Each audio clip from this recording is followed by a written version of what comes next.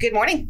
Good morning. Welcome to Emacs, Emacs Podcast and Coffee at a Shared Universe.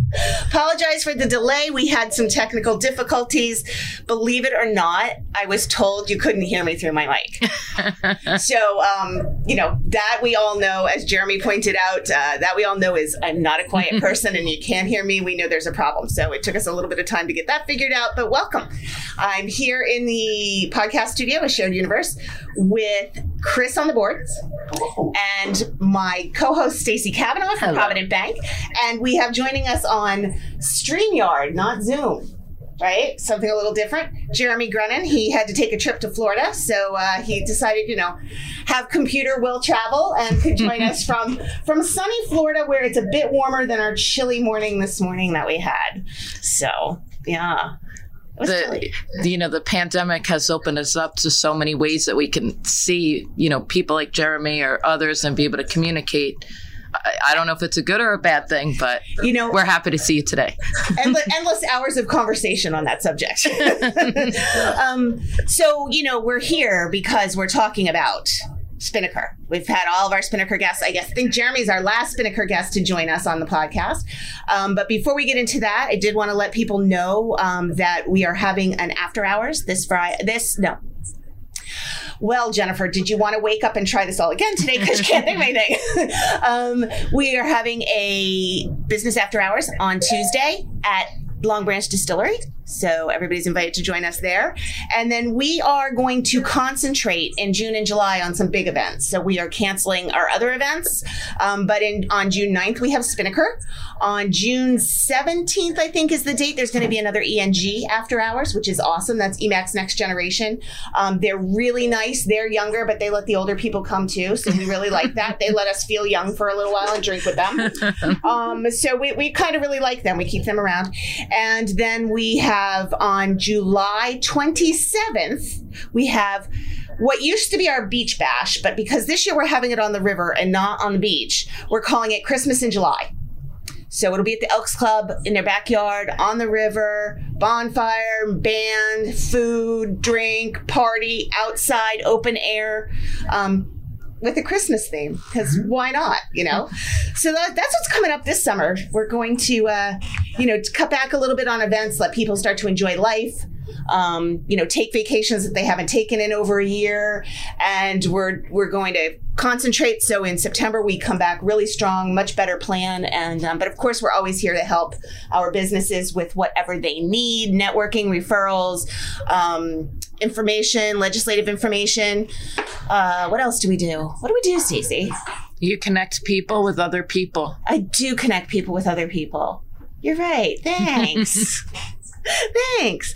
So, let's say, Stace, let's tell everybody why you're here today. What do you do? Oh, well, I do work for Provident Bank. That's not that interesting, although wonderful. I was going to say, because we all know, everybody who listens to this podcast knows Provident Bank is extremely special in the chamber. We are very special. Because of, that other person that's been involved for We're not giving him any naming today. We're not crediting him today. No. He'll be so disappointed. Raymond Eckhoff. Oh, yeah, him. But I'm also a member of the Spinnaker committee, yes, and have been for the past 3 years. I'm very, very proud of not just connecting people at this event, but that the people we get to recognize. And I think if just everyone knew the time and we put into discussing our candidates and our awardees, and it's just amazing. So really, really wonderful people. And it's always the right people getting the award for the right reason. I agree. So with that, let's spend a lot of time with Jeremy today. Since he's down in Florida, we might as well make it worth his time since he's sitting in a sunny window instead of the sunny backyard patio. So, right? So Jeremy, welcome. Thank you. I'm trying to figure out this office. This is my dad's Zoom location. And he seems to have put it on the corner of a desk with a window with glare. So I'm trying to navigate this. But we're fighting through. He needs to have some Zoom instruction. You watch those videos, he needs a halo light coming at him and the whole, I need a halo light. Yeah. I don't know, Jeremy. From everything I've heard about you, you have your own halo. Like, you're one of those special angels that has your own halo because you do so much good stuff. That's very kind of you, but clearly I am no angel, as Stacey can tell you offline. I was the one saying you were an angel. She did. She told us. She's the one that told. Well, it's really, so here's the thing. I have heard about Jeremy Grunin and the Grunin Foundation for years through people who know you, but I had never met you. Everybody's like, don't you know him? I'm like, no, I don't know him. And then Stacey comes and we're sitting and we're discussing who we want to nominate and who, ideas and why. And Stacey brings your name up and starts talking about you. And I want to say it couldn't have been, I don't know, like a month later that you and I end up on the same call with Vin Gopal. So to be in the same level with Jeremy Grunin to me was like really impressive, right? Oh, Chris is shaking his head in here too. So you're like well known. He's like shaking his head. So yeah. If you guys could talk to my ex-wife about that would be great. I personally have. Yeah. So you were asked by Senator Gopal to. So it was really great, and I think it's a great place to start. Senator Gopal, first of all, in full transparency, Senator Gopal is a Democrat, yes. A Republican, and I think this is the way government is supposed to work, and that's why I love Senator Gopal so much. He asked me to run, doing a reopen kind of Monmouth County committee to kind of take from the grassroots up the issues that folks were dealing with relative to COVID, and how he can help at the state level. And it's great. He asked me to run the nonprofit and faith-based group, which scared me very much because as soon as he said faith-based, I'm like, this is not my wheelhouse. But that was, honestly, it was a great experience with a lot of great folks who we were able to get things done. The best example I can bring is that Pastor Porter from Open Church in Red Bank, on one of the calls, brought up the fact that testing at the time was a real access issue. Folks couldn't get to the spots where tests were being administered, and his thought was, and rightfully so, that why are we not working through the faith-based community, working through our churches, working through our synagogues, and making those the points of testing.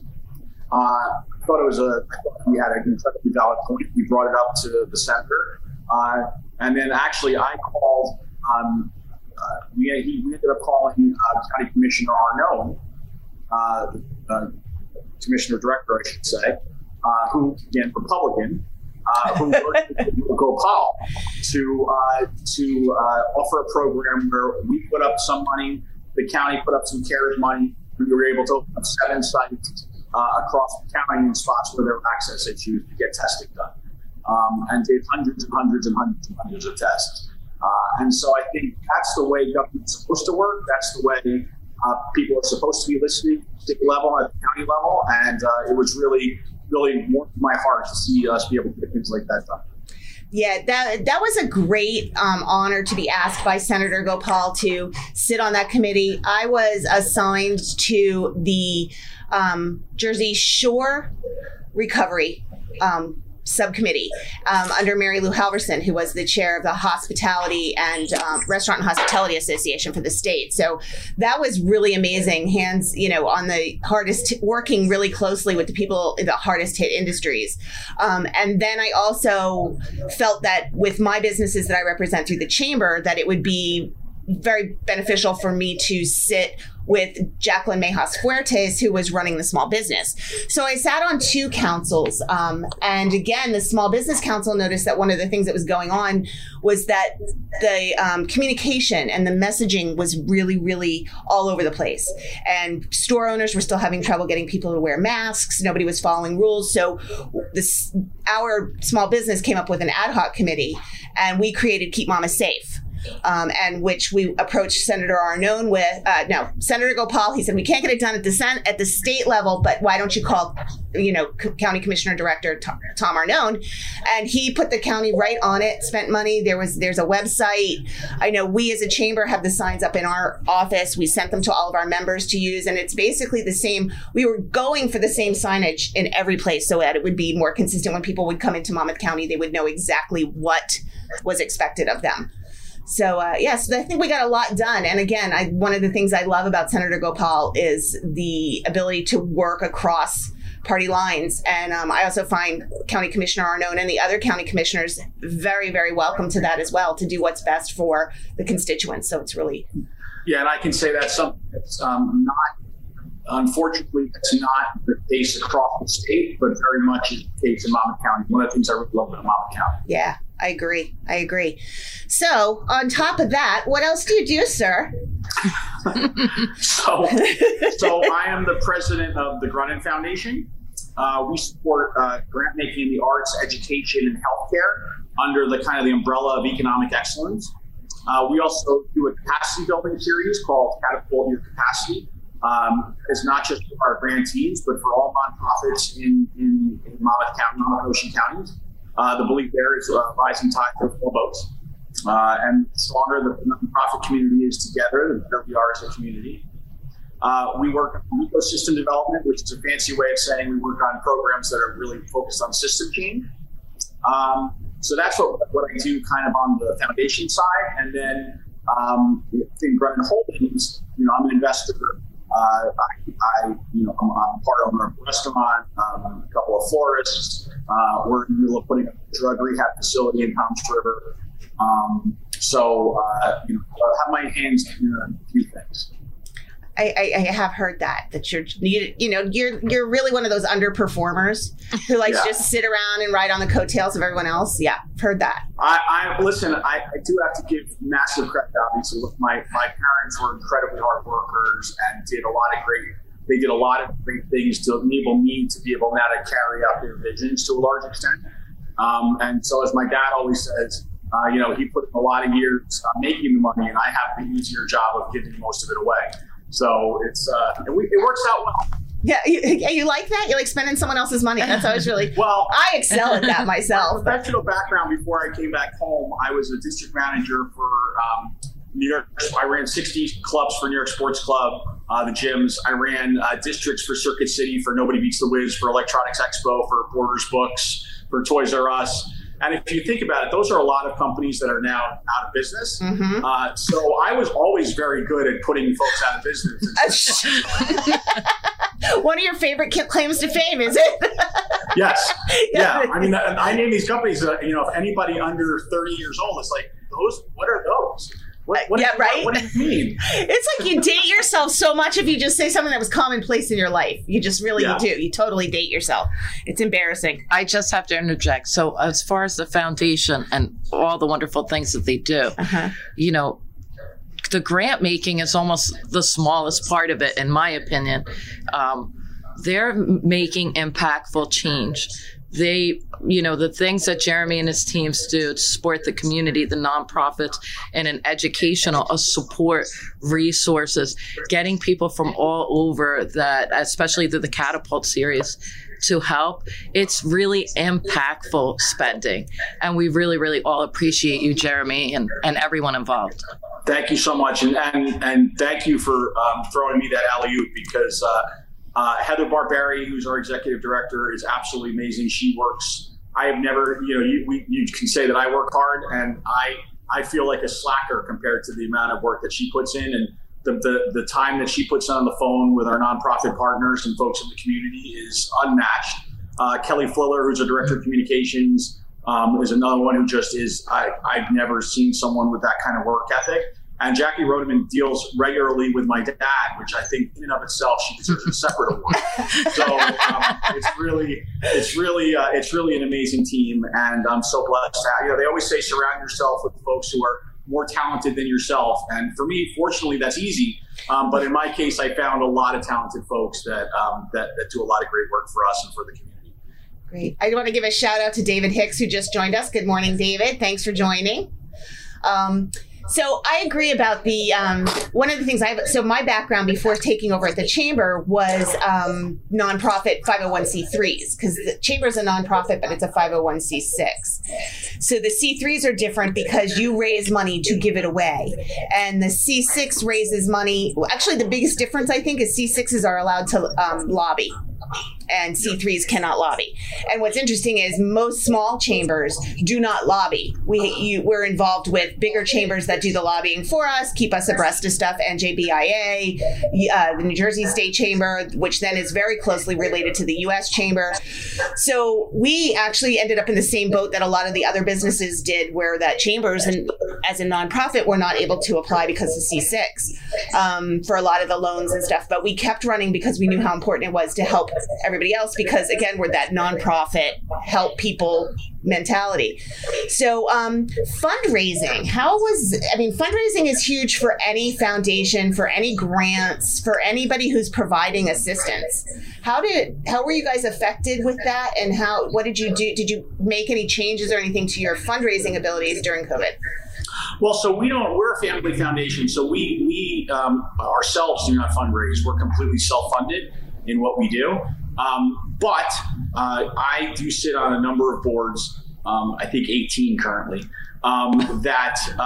these are many organizations had to shift gears. And, I think that it was easy. We started a program early on where we were giving out Zoom accounts to nonprofits and funding Zoom accounts. And that was actually very helpful, I think, for a lot of folks. I think what went well was that nonprofits were able to quickly understand that they had to switch to a virtual environment. Mm-hmm. The problem is figuring out how to raise money in a virtual environment. Yeah. Because it's not as easy. It's certainly not easy charging for content virtually. Mm-hmm. Right. And certainly, as we've seen over the last 6 months, the Zoom fatigue has been huge. And so that's been a real issue. I think what we've seen is that organizations that have really built the muscles around fundraising through major gifts and belly to belly with businesses like a Provident Bank or with individual funders or family foundations, they were able to survive, and they were able to appeal directly to those organizations for support. And those that built their war chest completely on events and gatherings struggled, and many of them have frankly either shut down or went completely dark during COVID. Right. So it's been a mixed bag, but I think it's really shed light on the fact that folks need to focus on their pipelines and how they raise money, and making sure that they're getting their story out there in an effective way, so that in times like this, you don't have to beg for money. Folks understand what you do, and they're going to support you. That's a very well put. Now, you said something that totally off of the foundation type thing, but you just said something that impressed me to no end, and I'd like to ask you a few questions about that. You sit on 18 boards. Yeah. Okay. I've tons of questions about that. Are they all nonprofits, or some of them professional boards? How do you? I don't. This is another one my dad would beat me up about it. I don't sit on any professional boards, and the difference is, for a lot of folks don't realize it. If you sit on the board of a bank, for example, you get paid, right? It's also a major fiduciary responsibility, and there's a lot of heavy lifting involved. You sit on the board of a nonprofit, you're completely volunteer, and that's just out of the goodness of your heart, or because frankly you want to network, or you believe in the organization. So because of the way we do our grant making, we're very hands-on. We don't just typically give dollars and say, good luck with that, let us know how it goes, we'll wait for your annual report. We like to partner with organizations to make sure that these projects are done and effective, right? And not, one of my pet peeves early on was, I can't stand a board meeting where folks sit around talking about how they're going to approach the funder, who's going to talk to the funder, how they're going to explain what went right or wrong. That takes up half of board meetings sometimes. And wouldn't it just be better if the funder was in the room and was hand in hand with you trying to figure out how to do things? The problem is that in the world of philanthropy, there's a tremendous power dynamic that is hard to overcome, where if you have the money, you have the power. And we work very hard to be partners, and not lording over our partners that we're funding it. We don't have the answers. We just want to help get to them. So those are the organizations that I sit on. Count Basie Theaters. I'm the chair currently. I'm the immediate past chair of Fulfill, the Food Bank of Monmouth and Ocean County. I'm still on the executive board of the Toms River Chamber of Commerce. the Monmouth County Y, and then I sit on some state, Greater Monmouth County Y. I apologize. I don't want Lori Goginser to beat me up. Lori would not like it if you got it wrong. Yeah, no, I know. I'm so sorry. And then I sit on some state boards like the Council of Nutritious Grant Makers. I'm on the executive board. The Center for Nonprofits. I'm on their executive board. Those are more, really kind of looking at the sector in general. So I sit on the board at NYU Law School. Because we have a program there where my parents met and where they first got together. So it's a varied group, but a lot of good stuff. What's your biggest piece of advice for existing board members what do you advise them to do to help the entity that they're sitting on the board for be successful? And then what do you say to people who are involved in an organization who may or may not be thinking about board positions?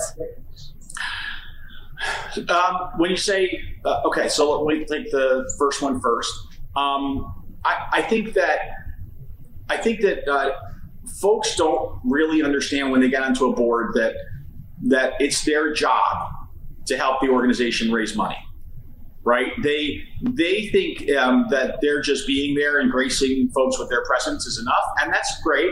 It's good to be there, but no money, no mission, right? And a development person, a person who's raising money, is only as good as their board, right? If they have to be able to have door openers and folks that can introduce them to folks that can support the mission. And it's fundraising in nonprofits. It's interesting because I had the conversation very recently about the difference in fundraising for nonprofits versus fundraising for politics. When you're raising money as a politician or a legislator, people are giving you money for access, right? It's very much a bit of a quid pro quo, right? Like we know that we hope you get into office and then you're going to remember that I gave you money. So if I ever need you, you can help me, whether it's appearing somewhere, whether it's making a phone call for me or whatever. It's a very clear cut why you're giving money. When you give money to a nonprofit, it's simply because it resonates with you. And there's so many great causes that your nonprofit has to resonate more than any other nonprofit, right? And that's why you need board members to be able to have that elevator pitch and tell that story and bring more folks into the fold. So that would be number one. The second thing I would say there is there's although you often hear nonprofits should be run like businesses, they should be, but in some cases they're not businesses, right? In some cases, in the case of really making effective change, it's about partnering with other nonprofits, right? It's not about making the best burger in town. It's about how you can figure out how to effectuate real change and affect those that really need it. Right. If you're a food pantry, you're not competing with the food pantry down the street. You're both together trying to figure out how to help get people off of that line and get their kids fed.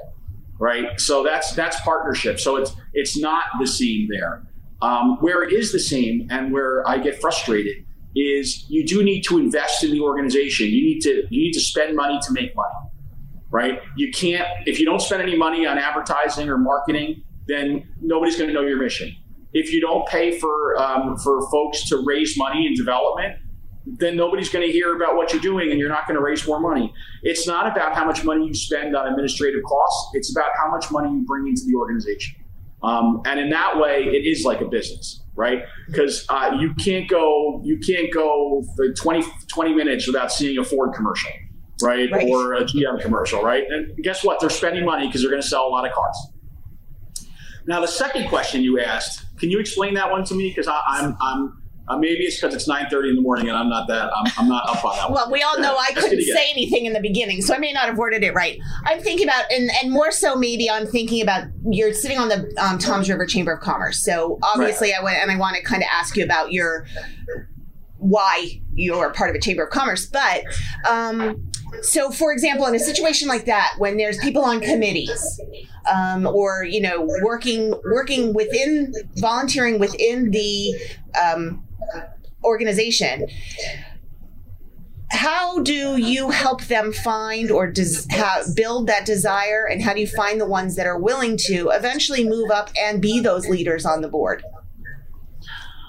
What would you advise those, like, if they're thinking about it? You have, so we have, like, for example, our ENG committee, young people that's involved. They've chosen to run this committee. They've chosen to be involved. They want to be involved. How do you identify them, encourage them, and have them see future growth within that organization as a goal? So first, I'm gonna take it from the purely selfish angle. Please do. Which is it looks good on a resume, right? Number, I mean, I hate to say it like that, but if it looks good on a resume. Number two, clients want to do business with you, right? If they see that you're civic minded and you're really focused on making change, especially if you look at our youngest generations right now. My kids, and I have 3 kids, 16, 18, and 20. And they're not even kids anymore, but when they can talk about politics and they can talk about the world in a completely different way and more advanced way than I certainly could at their ages, right? Like they're tuned in. Now, it's not always right because they get fed different things by social media. And exactly. Their own slants, but at least they're in the game, right? And they want to make a difference, and it's I think that's why you join a board, because you want to make a difference, not because you want power or whatever it may be, but because it's about the amount of impact you can have as a human. And being a board member is the start of your journey. I hate the word journey, but it's the start of your journey. I'll say it anyway. The start of your journey to making more impact as a human. And that's, ultimately, look, we all want to make a lot of money and we all want to support our families. But ultimately, I think we also want to be judged as people that gave back to our world. And that's why you join a board, because you can do more. It's hard with young folks, though, because it's hard to balance family and soccer weekends and this, that, and I certainly don't have to talk to Stacey about cheerleading, yes. But it's a lot to juggle, but it can be extremely rewarding. Jeremy, you mentioned about making an impact and making a difference. You seem to, and your group always seems to be ahead of things that are going on, the hot topic, things that are really going on just in the world. How does it work for you guys to identify before you're going to put together a new program? Like, how does that process work for you? So we kind of have a mantra, and I think when Heather started, I think she was a little overwhelmed by it. But we never say no to a meeting, right? We even if it's completely out of left field, even if it's out of our counties, even if it seems to make zero sense, you never know when you're going to meet somebody that ultimately down the road is going to click with something else that you're doing, right? So you keep building that contact list and keep that going. And what you find is you can't. Too many foundations, too many nonprofit folks, I think, especially that sit in like the C-suite or what have you, they get lost in what's really happening on the ground level. And you get lost because you don't talk to those folks anymore. You don't talk. You're not really in there. You're reading grants all day. You're looking at paperwork all day, and you're sending emails. And you have to pick your nose up and pay attention, right? Heather and I probably talk like 8 times a day, right? And we're just, we try to go to as many conferences as we can. We try to pay attention at a high level as we can, and we bounce things off of each other all day long. And that's, I think that helps us to kind of see the way things are going. And we don't put programs together. We look at folks that, one of the questions that we like to ask is, what's a program for your organization that is really like you think would be incredibly impactful, but it never seems to have the funding, it never seems to make it to the next step. It's kind of like your pie in the sky program, like what you'd really love to do if you had the opportunity, but you just can't get to it. right? And that's when executive directors and CEOs of nonprofits, their eyes light up and they're like, oh, I really wanted to do this. I really want to do this, but I just can't get my board to get it. They don't really see it. It's not. And frankly, they're the folks that are living it every day, know what makes a difference. And that's how you put together great programs, because that's true partnership. And sitting on those boards, you're hearing the real issues day by day by day. So you're in there. You're in. We've been very slow. We were very slow on the social justice front. It wasn't until the murder of George Floyd that we really opened our eyes and started to see that that we have an issue. Certainly January 6th, we saw that we really have an issue. When the Capitol was surreal, it was like under siege. But we started to turn our attention kind of mid-pandemic to social justice and racial equity, and the way we did it was we asked folks from Brookdale, Georgian Court, Monmouth University, and OCC. We asked the presidents of each of those institutions to give us some folks who really focused on this, to help us with ideas about how we could make a difference. And we put together a group of 10 folks, and they led us down the road of a program that we're now implementing at Monmouth University in partnership with the 3 other institutions. And I was on a call for it yesterday. It's going to be like cutting edge and really kind of different, but really impactful and really I think have really open people's eyes to some different ways of looking at things. We didn't come up with that program. We convened folks, but they gave us the ideas, and that's I think how it's supposed to work.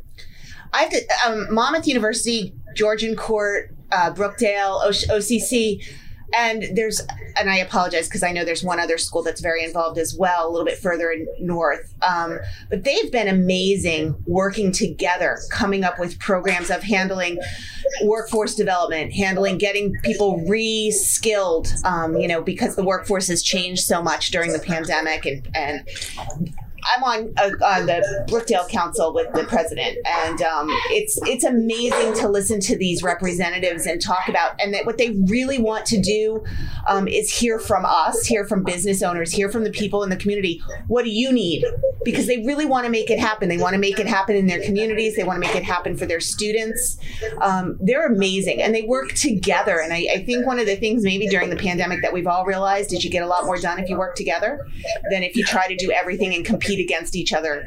I know that goes right back to the Republican Democrat thing. It doesn't really exist if you're going for the same goal to save people and work together to build something good. So I remember years ago meeting Jeremy, and then I was on the Greater Toms River Chamber and on some committees with him, and kind of just seeing the way his mind goes, or the way kind of, his thoughts on things and the questions that he would ask people. And then, and time passes, and here are these things, he actually is living these things that he says. I think you would agree with me, right? You don't always say everything the room wants to hear. No. Right? No. But he's authentic and actionable. I feel like that's my job. I feel like I'm, listen, I'll come clean. I'm a huge Howard Stern fan. And I've always respected, not for some of the stuff that he does, which is over the top for me, but I've always loved his interviews, and I've always thought that he kind of speaks his mind. And I think I always used to tell people when I was in the private sector, I became because of so many companies that I worked for, I became a student of the interview process, right? And the question that I like the best is, when they say at the end, when you're being interviewed, do you have any questions for us? And folks go, well, what does job advancement, what does career advancement look like? How do you see the company in 5 years? Those are all great questions, but the best question you can ask is, what's the one thing that you see in my resume or you've seen from me today that's holding you back from hiring me? Wow, that's a good question. That's an overcoming objections question, because it automatically puts the employer obviously on the defensive to say, well, I don't like the fact that you don't have experience in such and such. And it gives you that opportunity to say, well, and that's a great point. I agree with you. I would say the same thing if I were sitting in your seat, and here's why that's not an issue, right? And you can then overcome that objection. So for me, when I sit in a room and we're talking about programs or anything like that, I feel like I'm that guy, right? Let's throw it all on the table. Let's put up what the roadblocks are. Let's risk assess what can go wrong, because we don't want to have to like build the plane in the middle of flight. We want it to be built when we take off. I'm lucky enough that I've built enough equity in the community now that I could do that and not worry about. I don't really have a lot of folks that I'm worried about answering to, that I'm worried about the repercussions of it. Unfortunately, most folks can't do that because they have day jobs, right? And they don't want to piss anybody off. I'm kind of past that. Yeah. I got that way when I turned 50. It is what it is. But I think there's a lot to be said for what Stacey said, and what you're agreeing to is authenticity leads to and honesty leads to trustworthiness. And people they may not want to hear what you're saying, but it doesn't mean there's not 3 other people in the room thinking the same thing. Just nobody's willing to say it. And I think, you can say the hard stuff as long as you say it tactfully and respectfully, right. And you speak that way, your honesty, your integrity grows, and then your relationships grow, and the trust in you grows, and your business grows, and your charity grows. And I'm a huge believer in that. Jeremy is a professional at filtering out fluff. Fluff filterer. Yes. Okay, Jeremy Grunin, the fluff filterer. I like that. He will just get right down to it, and then you're like, yeah, you're right. I got to look into that a little more. I like that. Well, it's. And I have a lot of things I'm not good at. There's a lot of things. I am not a detail. Heather actually, to use a Jerry Maguire, Heather really completes me in a lot of ways, relative to like the work that we do. I'm more like the big idea, like let's look into this. But what I always was good at was perspective.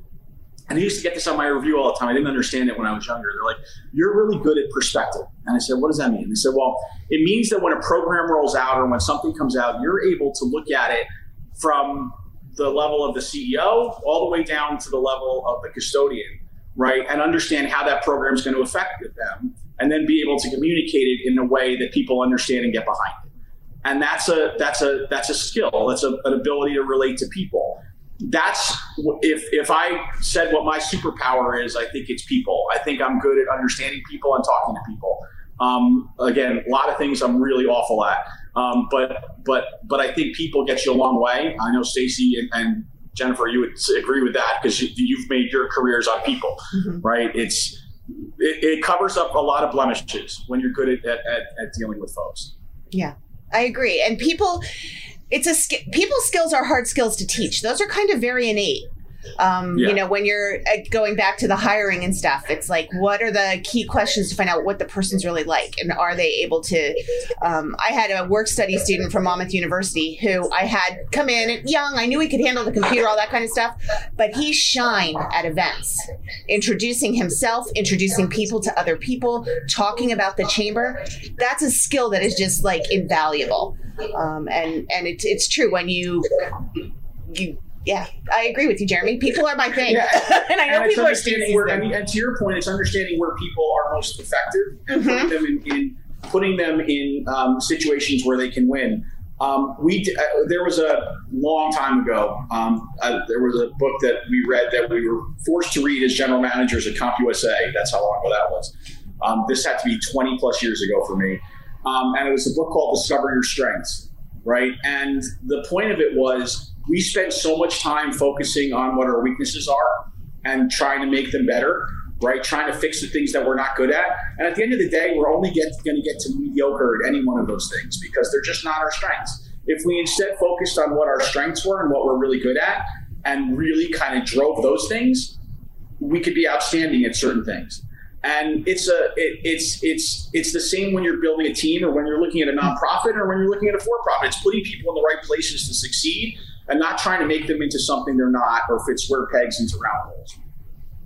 Yeah, I think it's an amazing skill to be able to assess those skills and match your people up properly with what they can do as well. Like that's a whole different skill set. What's your favorite thing about what you do?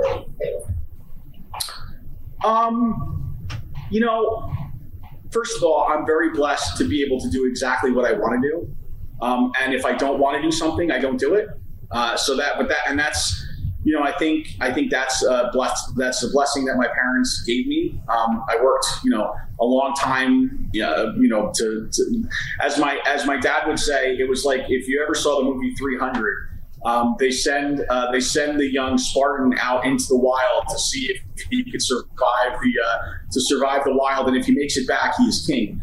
My dad always says, "We sent you out there in the wild to see if you could survive. You did okay. Now you can come back." And I'm not saying I'm king. I'm just saying I passed my exam.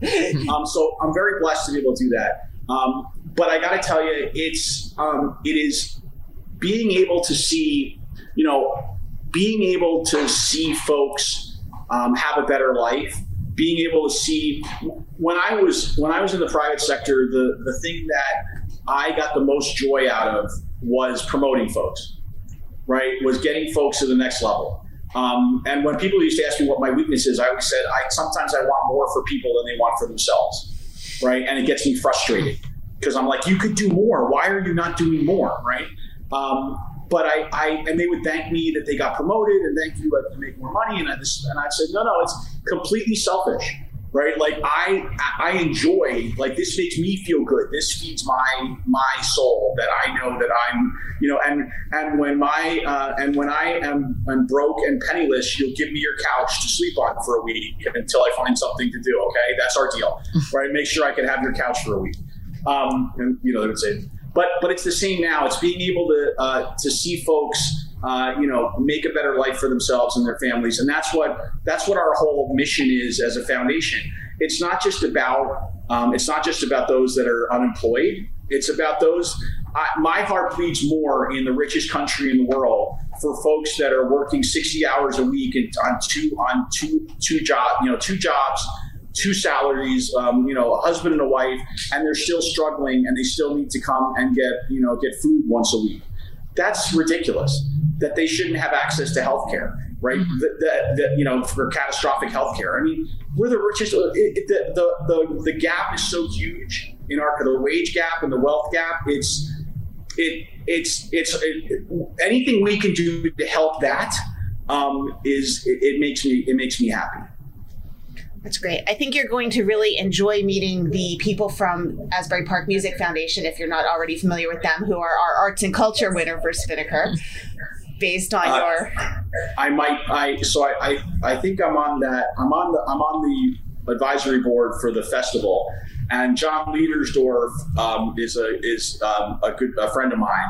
They're a great organization. They really are. One of the things that would made us very honored to be recognized by you guys was the docket of folks that were being recognized with us. Because it's an all-star group, so that makes us very, very much more honored. Thank you, and we're really excited because Asbury Park, the Arts and Education Center that we honored last year for arts and culture are attending with quite a few people again this year. So we're very excited that our winners like to come back. They like to support. I actually got a call from Charlie Parton the other day, which he is a name I know and I've met a few times, but he's retired now, but still very active. And he and Trudy, just because he won an award years and years ago, he and Trudy still just wanted to do an ad to congratulate everybody. And I just thought that was so nice that people stay connected and they value the Spinnaker Awards. And, I don't know if you've heard this news, but we're actually sold out. That's awesome. We had to put a cap. We're operating a little bit underneath what is legally allowed because of our comfort level. But we put a cap on attendance. We've had to expand that a little bit to make allowances for some of our awardees to bring their guests. But I've been doing this. This is my fourth Spinnaker now, and I've never had this many pre-registrations this far out in front of the event. And to me, that's amazing. It shows that people want to be out again. It shows that people are supportive. I think you personally might be one of the draws that people are coming out for. I will say that with your name on the list, I think that's a big help. But and the fact that we bought 600 tickets. No. Well, you did. You are one of our Admiral sponsors. We're very honored for that. But I think it's exciting because people are coming, and Jill and I are sitting in the office going, what do we do now? More and more people want tickets. It's a great place to be, but exciting. So it's going to be a fun event for sure. Yeah, and it's great. To your point earlier, the 501c6s really were put in a very precarious situation by not being able to get funding, not being able to get the PPP funding and things like that during the pandemic. But the folks that stuck it out, it was so counterintuitive because this was when chambers should have been at their peak. This is when they were most necessary, right? To rally together businesses, to hear what was happening, how they could help, how other businesses could help other businesses. This was the time not to not fund them. But the ones that stuck, and you asked me earlier, I think you alluded to why I got involved with the Chamber of Commerce. I think chambers are so vitally important to hearing what's really happening on the ground for small business owners. There's a lot of huge companies in our country that drive stock prices and drive 401ks, et cetera. But the majority of folks are in the world of small business, right? And they don't get enough of a voice typically. The pandemic really accentuated that when small businesses were forced to close and the Targets of the world were allowed to thrive, right? And that made no sense. It just made no sense. But I commend you and your team for sticking to it, and that's as did the Greater Toms River Chamber. I think the ones that stuck it out there, I think are going to definitely reap the rewards of seeing folks, coming back in droves now that the world is reopening. Thank you for that compliment. We were pretty happy. We had quite a few new members join us during the pandemic. I know that it helped me be more informed and then be able to inform my members much more at how many council meetings and stuff. Sitting on NJBAI Business Coalition Committee twice a week and all the different things. And Tom Arnone was wonderful about running things for chambers and informing them of programs and, being able to have that information and be a source for not only our members, but the community, anybody who needed a question answered. Interestingly, we started putting the NJEDA Phase 4 grant information in our news releases that we put out, not from EMAC, but we can put them on our website. And some of the papers have started carrying them, and putting them out from us. And we've had people call me and say, can you help me with the NJEDA Phase 4 grant? And I'm like, no, how did you hear about us? But it's, because we're putting the information out there. So then we can refer them to the right place. That's great. And that's, I know that there's a lot of chambers that weren't able to do as well, but the state chamber did a coalition of an alliance of all the chambers in the state. And those of us that have been participating regularly on that, it's been extremely beneficial to all of us because we've realized, you can be a chamber in the next town. We're not competing. All we want to do is help our businesses. Right. And I don't think people often realize what a chamber does. So thank you for saying what you said about chambers as well. So any last things you'd like to tell us before we sign off? Did I hit all your points? Because I'm not sure I did. I don't even know what my points are. Okay. Well, Heather, forgive us because we may not have covered everything, but it's okay. It's quite all right. I think it was. It's we're very honored to be honored by you. Look, we weigh very heavily what we accept and what we don't accept. Because it's also our brand. Branding is very important to us. When we put our name on something, we hope that we've built over the last 8 years a brand that folks go, oh, well, if they're supporting it, then it must be a good thing. And so we take that very seriously. And so, but we were very, very excited to be asked by you guys. I would also make a quick plug. that it will be the event of all due respect to the Spinnakers, the event of the season will be in September when Phil is honoring me as the immediate past chair, and we're doing a roast. So I'm being roasted by a number of my friends and colleagues. Stacey's definitely going to sign up for that, I think. I just I need a second. Kenny Malgier is going to be the host, and Jonathan will be one of the roasters, so they'll both be roasting me. But it's the feature will be a co-roasting by my ex-wife and my fiance together. Oh my! You are a glutton, man. Let me tell you. My kids, I think are buying tickets for themselves and all of their friends because they want to see me get my butt kicked for an hour. So. That's pretty fun. Speaking of your kids, are they picking up on yours? The generational teaching downward of the charity and the benefits and the being able to give back, and how are they? So it's interesting. My son is going to be is finishing his sophomore year at Rutgers. My oldest daughter will be starting Rutgers in the fall. They will both be board members, so they'll start to be getting. It's a very fine line between wanting to indoctrinate your kids and being just pushy about it. So I've definitely given them their space to decide what their lane is and what they want to do. My youngest daughter, she's 16. She's a junior currently at Toms River South. And she's the one who's she's all about it, right? She's the one that we have political conversations. She corrects me when I say something that's not PC. Right.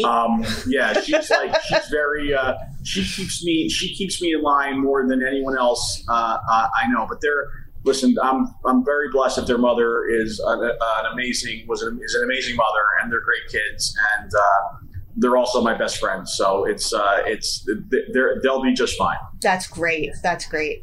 I know our kids. We have a 25-year-old and an 18-year-old, and they both say the same thing. They're like, we are who we are because mom and dad couldn't write the checks. Mom and dad did the charity things because they wanted to help raise the money when they couldn't write the checks themselves. So that's the way they grew up, and they have it as well. They're both involved. They're both doing stuff. Well, I think we're blessed, and I know we want to wrap up, but I came home 8 years ago. Before I came home, I was running Health Clubs for New York Sports Club. My ex-wife was a labor and delivery nurse. We were doing fine, but we certainly weren't where I am now. Right. And so my kids still have that mentality, right? They're not shopping at Louis Vuitton for what they need. They're shopping. They're on Kohl's. Yeah. Because Kohl's is awesome. They like Target. They like, shopping at Amazon, and they like shopping at local small businesses. So they're just different. They're not those kids that are spoiled like that. So I think their mother did a great job of really keeping them grounded, even when I got too uppity. So that's great. One last question is, how do people apply for your grants? How do they find you? How do you? Oh, they find them. I know they find them. So what do you? Listen, my number is up in just about every men's and women's room in Monmouth. Where you can go right to our website. We're a proactive grant maker. What that means is we typically come to you and say, we'd like to support this, or we'd like to work with you on this. And the only way you kind of get to do that is by if you really are in the communities and seeing, that I don't think there's a nonprofit, a staff nonprofit in Monmouth and Ocean County that we haven't had any exposure to. So we're able to, we come to folks, but if somebody wants to have a conversation, I told you, we never say no to a conversation. So whether it's myself or Heather, we're always open for that. You can go right to gruninfoundation.org. And you can find all of our information. Email me, email Heather, email whoever you want. Well, we're not going to ignore you. That's just not what we do. And, everyone kind of starts to know the standard of a Grunin Foundation. So, we're all in these different circles and nonprofit. And somebody say, we think we're going to talk to Heather about such and such. And everyone just knows, well, is it this wheelhouse? Is it this? Have you done this? Do you have this prepared? Everyone just kind of knows at the level And not necessarily in the beginning, because people will talk to Heather or Jeremy, get advice, get resources. But when they're going to make that ask, everyone just has this level of like what they know that they want to show. Yeah, we like to say it's an open book test. We're not interested in folks filling out a 25-page grant form so that they can get rejected. Nonprofits don't have capacity for that, and that's not. We work together. If we want to work together, then we're going to figure out the answer together and go from there. And I'm I just one more plug. I'm the co-chair of the New Jersey Arts and Culture Recovery Fund, which has raised over $4 million to this point, specifically for arts, history, culture throughout the state, and it's been a really great effort with a lot of great partners, including folks at the Dodge Foundation, Provident Bank. I'm sorry. I'm looking at Provident Bank, Prudential, and other folks. It's been a really great thing to see. Again, to your point earlier, it's been great to see people coming together at a time of need. There's a lot of silver linings from what's been a pretty rough year and a half. Definitely. Well, we are very much looking forward to seeing you in about 2 weeks. And enjoy your weekend in Florida. Oh, was I not supposed to disclose where you are? Oh, no. It's okay. Florida. Okay. And then while you're there, rearrange your dad's office, because the desk definitely needs to face the window with the computer with the sun behind it. Yeah, no, there's something going on here, and we're going to talk about it as soon as this call's over. Thank you so much. Thank you. I'll be able to see your whole face at Spinnaker instead of the half with the sun on it. Jeremy, thank you so much for your time today. We really appreciate it. And we will be back in 2 weeks for our next podcast. And join us at Long Branch Distillery on Tuesday night at 5 o'clock, 4:30, I think, actually, for some drinks and snacks. Great. Thank you, guys. Have a great weekend. Bye-bye.